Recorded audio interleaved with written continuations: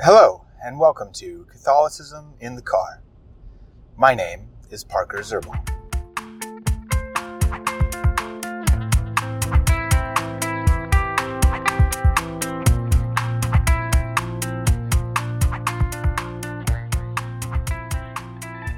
I want to continue once again talking about this argument against contraception from natural reason. Now, I guess the term natural reason is kind of a redundant term. Reason, insofar as it is reason, it will always lead us the best end according to our natures. We have kind of worked through this issue a bit so far, and have, I think, figured out that the basis for anti-contraceptive morality is one from nature. But not nature in the biological sense, because contraception can involve things that are purely natural acts, such as the sin of omen. Also, more particularly described as when a man spills his seed during the sexual act to cause contraceptive act. Okay, so that is a purely natural form of contraception. So, but it would still be considered morally wrong by the church, and I would hope by virtually every Christian out there, because Christians, especially Protestants, tout themselves as being Bible-believing Christians who generally take the Bible quite literally, at least evangelicals do. And on a side note, I have heard that there are some evangelicals and maybe like conservative mainline Protestants who are moving back towards an anti-contraceptive morality. Anyway, we found out that this cannot really be argued from, say, biological nature, but it can be argued from metaphysical nature. Now, I don't know if I've ever explained this, what metaphysics is. In Aristotle's, Aristotle being the philosopher of the mid-300s BC, I believe, who was the student of Plato. Plato was the student of Socrates. Aristotle has a corpus of works, and in it's kind of like a textbook, or you could almost say it's his class note from himself being at the Platonic school of theology, the Platonic school of philosophy. And what happens in his works is they're quite systematically laid out. You start talking about general categories, and then you get into more particular categories of things.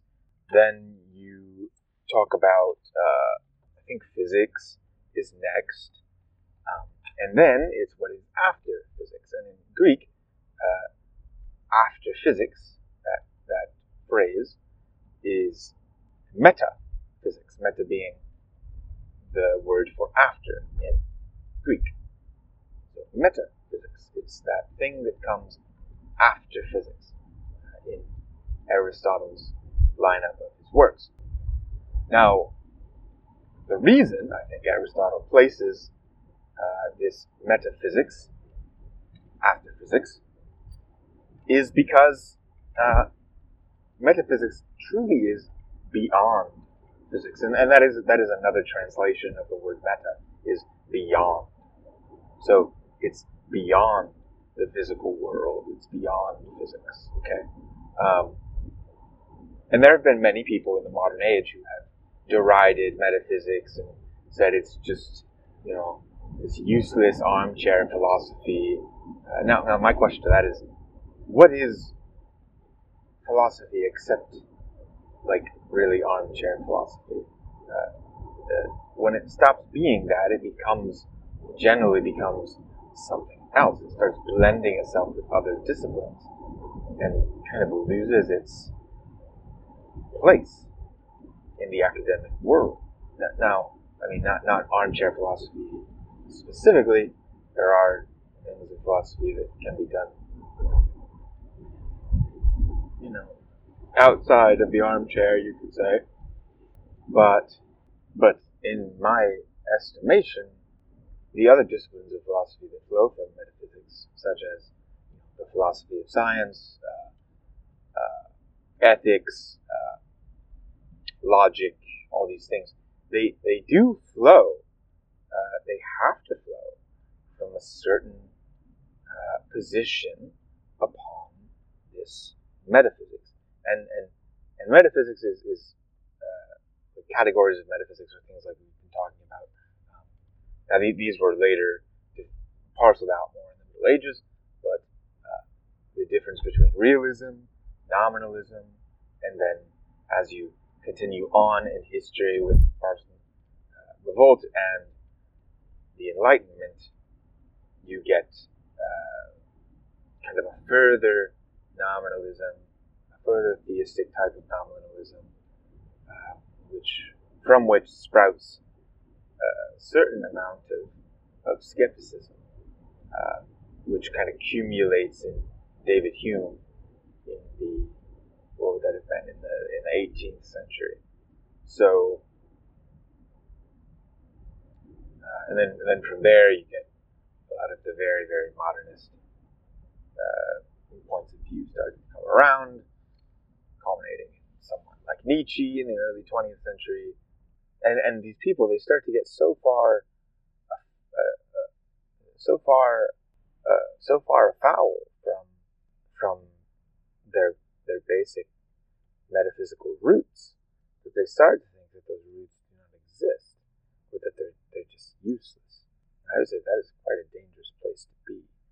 If one cannot see the metaphysical roots of their thoughts, whether realist or not, that is certainly a less than ideal place to be for someone doing philosophy. Okay.